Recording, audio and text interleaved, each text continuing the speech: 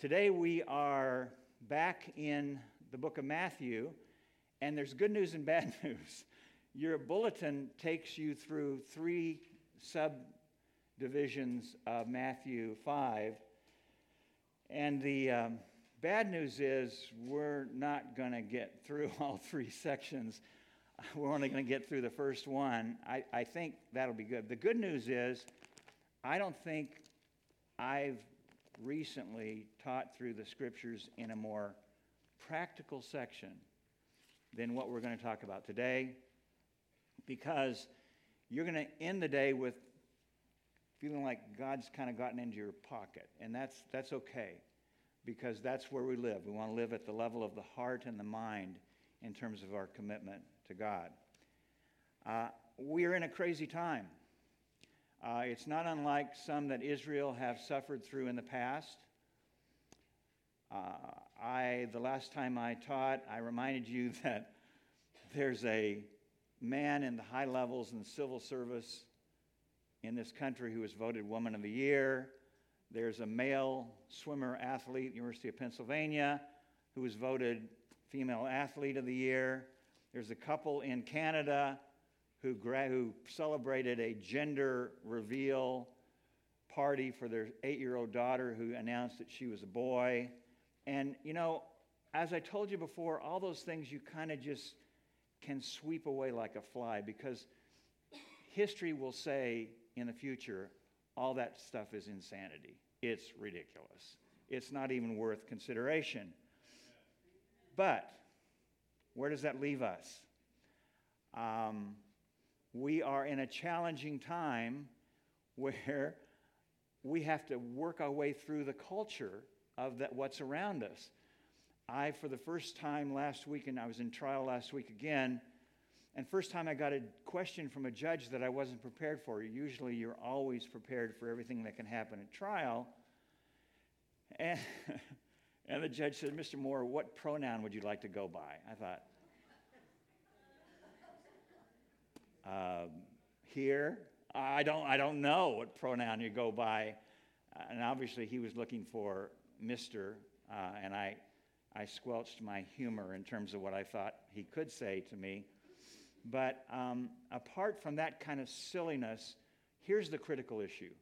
You and I are made to be in relationship to God. We have a God-shaped vacuum in us that is only filled by redemption in Jesus.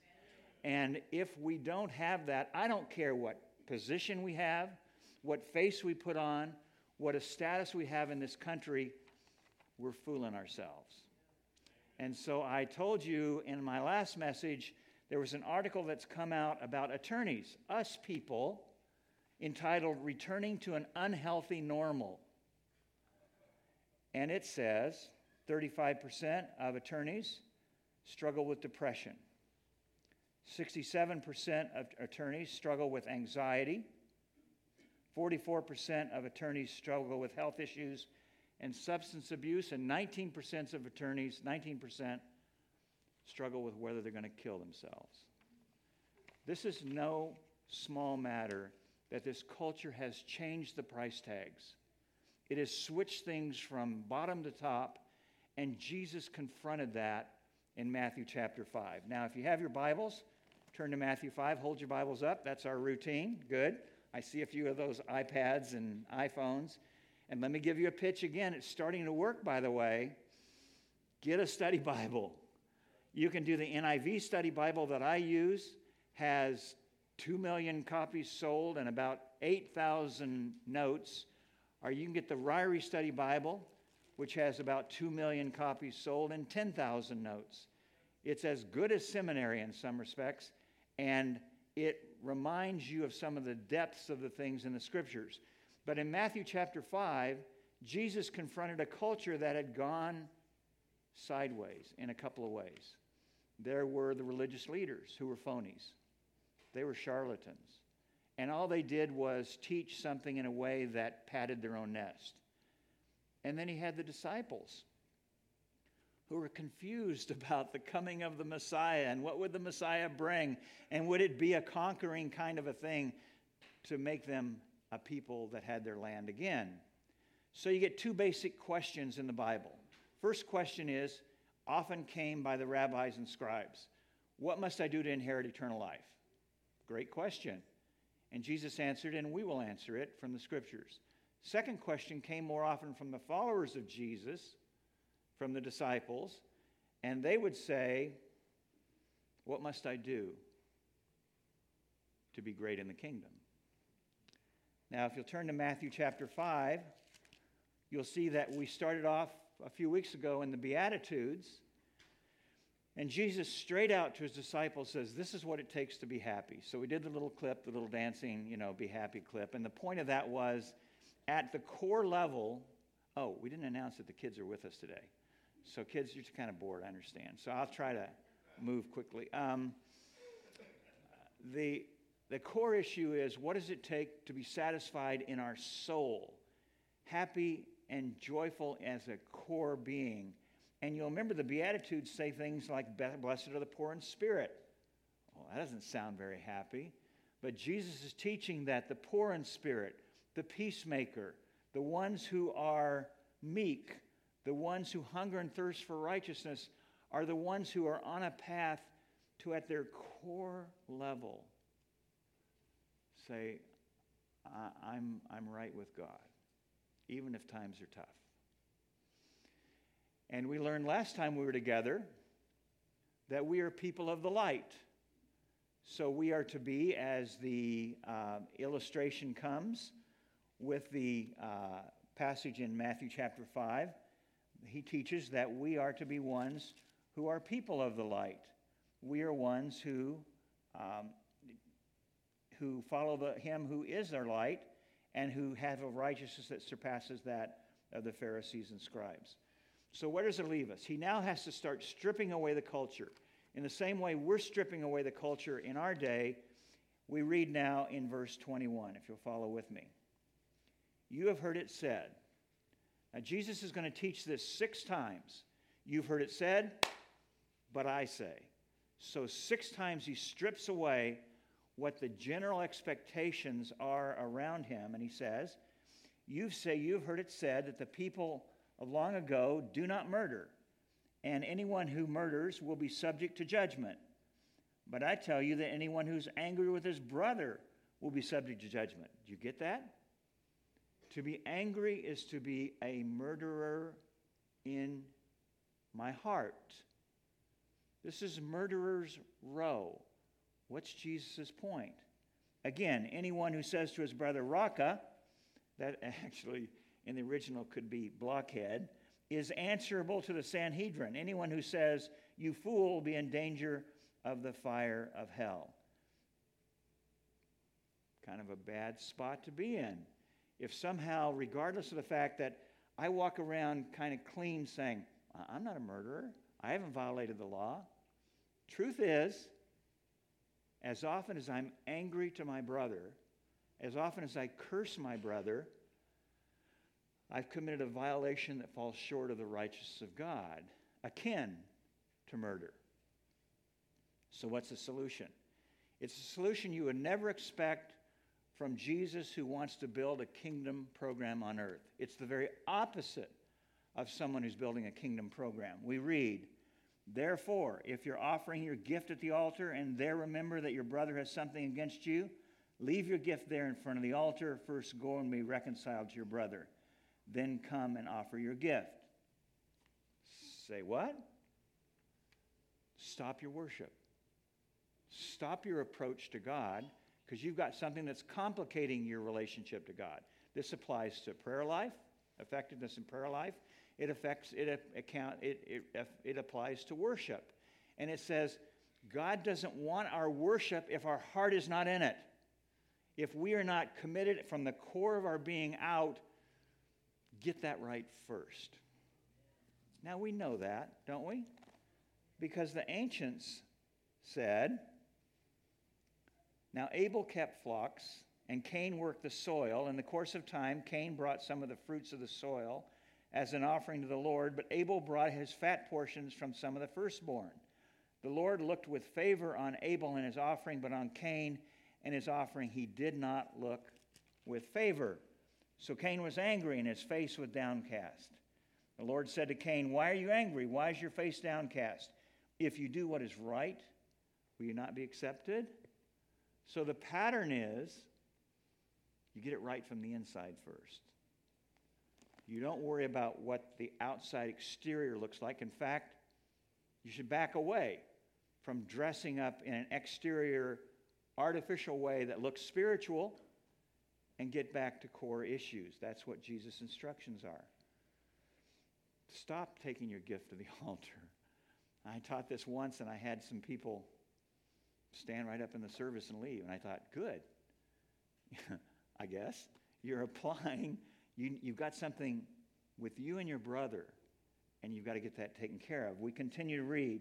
Settle matters quickly with your adversary who is taking you to court. Do it while you are still with him on the way, or he may hand you over to the judge, and the judge may hand you over to the officer, and you may be thrown into prison. I tell you the truth, you'll not get out until you've paid every last penny. What does this mean?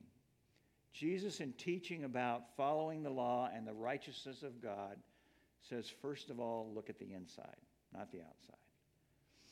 And though you may be clean as a whistle in terms of the classification of a murderer, we all struggle with the heart and anger and things that are akin to murder. And Jesus says the way to fix that is to back off of your worship of God, take your gift, leave it at the altar, and settle things with your brother. You know, Isaiah said something similar in Isaiah chapter 5 when he said, "Because there are those who call evil good and good evil, and those who call light darkness and darkness light, and sweet sour and sour sweet, even so God has no place with them."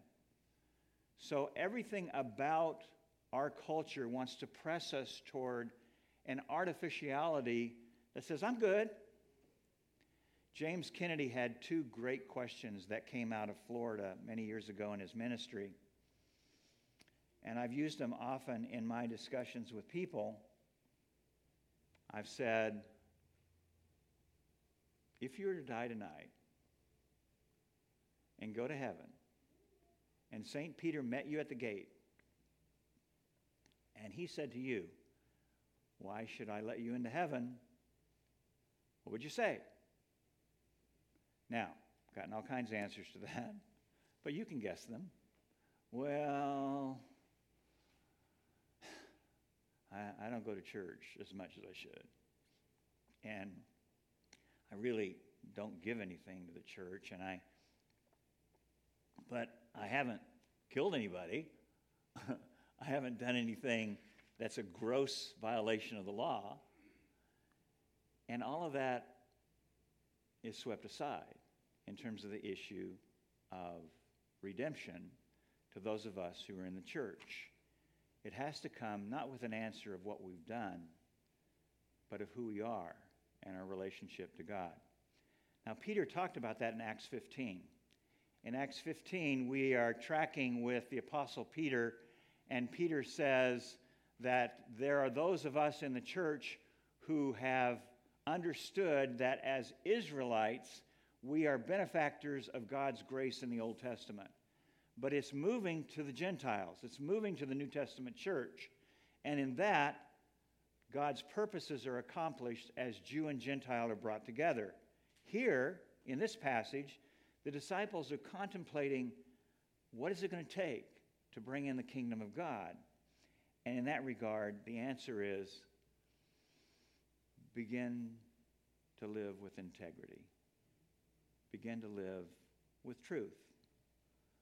And so, if reconciliation comes before worship, there really are three questions for us today. One, who am I? Not what am I doing, but who am I in my walk with God?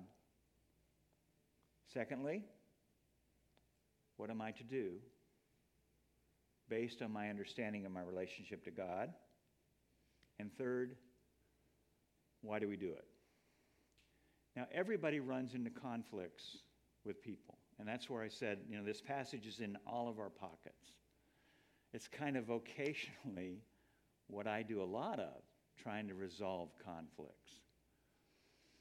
And here the passage is, the text says, if your brother has something against you. Now, that's not something you did wrong. You may be the innocent party. But there's a blockage in relationship. This text says, go try to deal with it. Deal with it in a way that tries to compromise and bring resolution to the brother who has something against you. 3 things may happen. 1, it may work. 2, if it doesn't work, it moves to the next level and gets worse. It doesn't get better. And 3rd, the consequences down the road can be very serious. And if we didn't catch that point, then all we have to do is go to Matthew 18.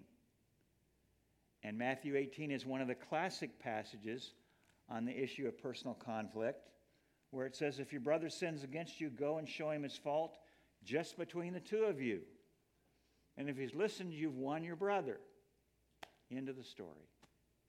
And if we were to overlay that passage back onto Matthew 5, we'd say, okay, now, that matter between me and my brother is resolved. I'm going to go back in a revived way in my worship of God and bringing my gifts to God. Of course, Matthew 18 goes on to say, if your brother doesn't listen to you, the second stage is take 2 or 3 as witnesses and go to him and attempt to resolve it. If he doesn't listen, 3rd stage is tell it to the church. I've only been involved in that kind of a service twice in my years of ministry and church life. And I say this carefully, it should happen more often than that, where brothers and sisters refuse to turn from a pattern of sin in their life. And though approached individually and by 2 or 3 at some point, the congregation gets together in grief. Catch that? Not judgment, but in grief and prayer, and asks God to turn the heart of that person back. And I've seen that happen. It's a wonderful thing. And of course, the 4th stage is treat him as an unbeliever if he continues to not listen. So the consequences of what we're talking about today that's in our pocket, that if a brother has a sin against us, are strategic and critical, not only for our life, but the life of the church.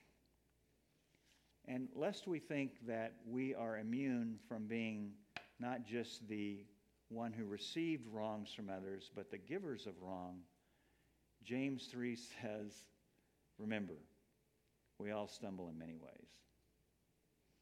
So, don't curse those who are made in the image of God. I get most in trouble on that when I'm in my car. I've either caused a problem or somebody else is. But the point is, we all have feet of clay. Nobody gets through life immune from either receiving unfairly conflicts from others or creating conflicts in the lives of others. And we are to be a people of reconciliation, a people of settlement. And that often involves you won't get a resolution that you're entirely happy with. In my trade, we call a settlement something that neither party is happy with. And that's probably pretty accurate because you meet in the middle in a way that honors God and says, I'm more concerned about my relationship with you in the future than that I'm made whole in a way that financially or some other way I think I need to be. So Jesus says, you've heard it said, do not commit murder. But here's what I'm saying to you. Get right in your walk with God in a way that brings harmony and peace in the body of Christ. You say, well, John, people are totally depraved. And let me do 2 minutes of theology here. We all are fallen. We are that. And to be fallen means one thing in the Bible, and it doesn't mean another thing. To be fallen, to be people of Adam and Eve who still have the sin nature, does not mean that we're as bad as we could be. Doesn't mean that at all. I mean, you'll find people at all kinds of stages of good and bad in terms of behavior in life. What it does mean is that we are condemned before God as a righteousness short of God because of our nature. And it's not so much that we're as bad as we could be, but it is we are a people who are bad off. Meaning, there's nothing we can do on our own that commends ourselves to God. It's like being in the shores of California and jumping in the ocean to swim to Hawaii. The issue is not whether you're going to make it to Hawaii. The issue is only where you're going to drown. And that's what righteousness is on our planet. It's only a matter of where we're going to drown. And so the good news, you realize how much terror people are living in today? I mean, just in the last 24 hours, I've read that California thinks they're going to lose 1 billion people with a flood. And while I don't really mind that Sacramento would turn into, riverfront property, that's not going to happen. And somebody else says, well, there's going to be a cataclysmic war, and we're close to a war with China. And that might happen, it might not happen. But here's the thing. God has not lost control of us and of the church. And he wants in us to be a redeemed people who are people of the light, who shine in a way that says there's a better answer. And it comes in him who is the life, the way, the truth, and the life. And by him comes redemption. So, as we look at Ephesians 2, 8 through 10, and I think we're going to get that on the screen. If our guys in the back can put that screen up. There it is. Nope, let's do Ephesians 2, 8 through 10. I already did Acts 15. Acts 2, 8 through 10, you'll see that the two central issues of the Bible are Acts 2, there it is. For it's by grace you've been saved through faith, and this is not from yourself, it's a gift of God, not of works that no one can boast. First spiritual agenda in life. What does it take to gain eternal life? There it is. It's not works. It's not merit. It's not someone who's relatively good. It's a gift of God coming by grace through faith. But lest we think that's the end of the story, it's not. Because verse 10 in Ephesians 2 is the one we lose track of. And we go on to read, for we are God's handiwork, created in Christ Jesus to do good works, which God prepared in advance for us to do. Being a redeemed people, now we're a people on a mission. We're a people doing, can I say this, God's work in the families and communities that we live in. We are people who, if he is the sun who is the radiance, we are the moon who reflects his radiance to those around us. We are people who can act in a way that is different from what the culture pushes us to because of Jesus. So we are people that are created for good works. It did not get us into a right standing with God, but now being in a right standing, it creates in us a mission statement, a work statement that says you're created in Christ Jesus for good works. Where does that leave us? The condition of the heart is more important than spiritual ritual in the Bible. He doesn't want your worship to the absence of integrity. He doesn't want your gifts or your participation in the kingdom to the neglect of your personal relationships. He wants, first of all, from the inside out, to be people who are honest, who speak to the struggles of our life in the way in which we believe God can address them. We are to be people who understand who we are, who understand what it is we are to do, and how we are to do it. And that's really consistent with Matthew chapter 5 and where we have been. And that passage is on your screen now. You are the light of the world. A town built on a hill cannot be hidden, neither do people light a lamp and put it under a bowl. Instead, they put it on a stand, and it gives light to everyone in the house. In the same way, let your light shine before others, that they may see your good deeds and may gladly and glorify your Father who is in heaven. We are a people of the light. We are a people who understand that our obligation is to reflect to others what God is doing for us. I had a recent discussion with a group of people who challenged me about my faith. And it happened to be within the vocation that I'm in, because a majority of attorneys they don't believe the way I do. At least in my 30 years of experience, that's what I've run into. And I was challenged about the fact of why it is that I believe that Jesus is the answer and resolution to life. And I said, there really is a second question to that James Kennedy dialogue. First question, Peter says, why should I let you in my heaven? And it really doesn't matter what answer you get to that first question, because you're leading up to the second question. And that is, what is it that you are, how are you related to Jesus Christ? What is your relationship to him? It's not so much what we do to earn our way into heaven, because that is not going to happen.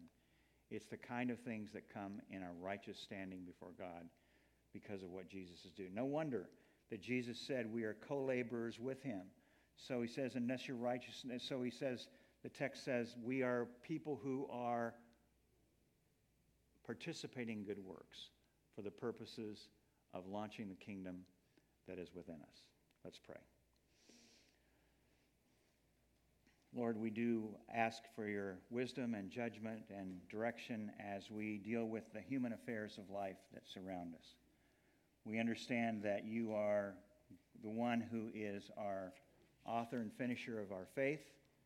You're the one who provides for us the grace and ability to address the dilemmas of life. And we confess we get all wrapped up in the personal side and personal offense of wanting to be the person that's right, wanting to be the person who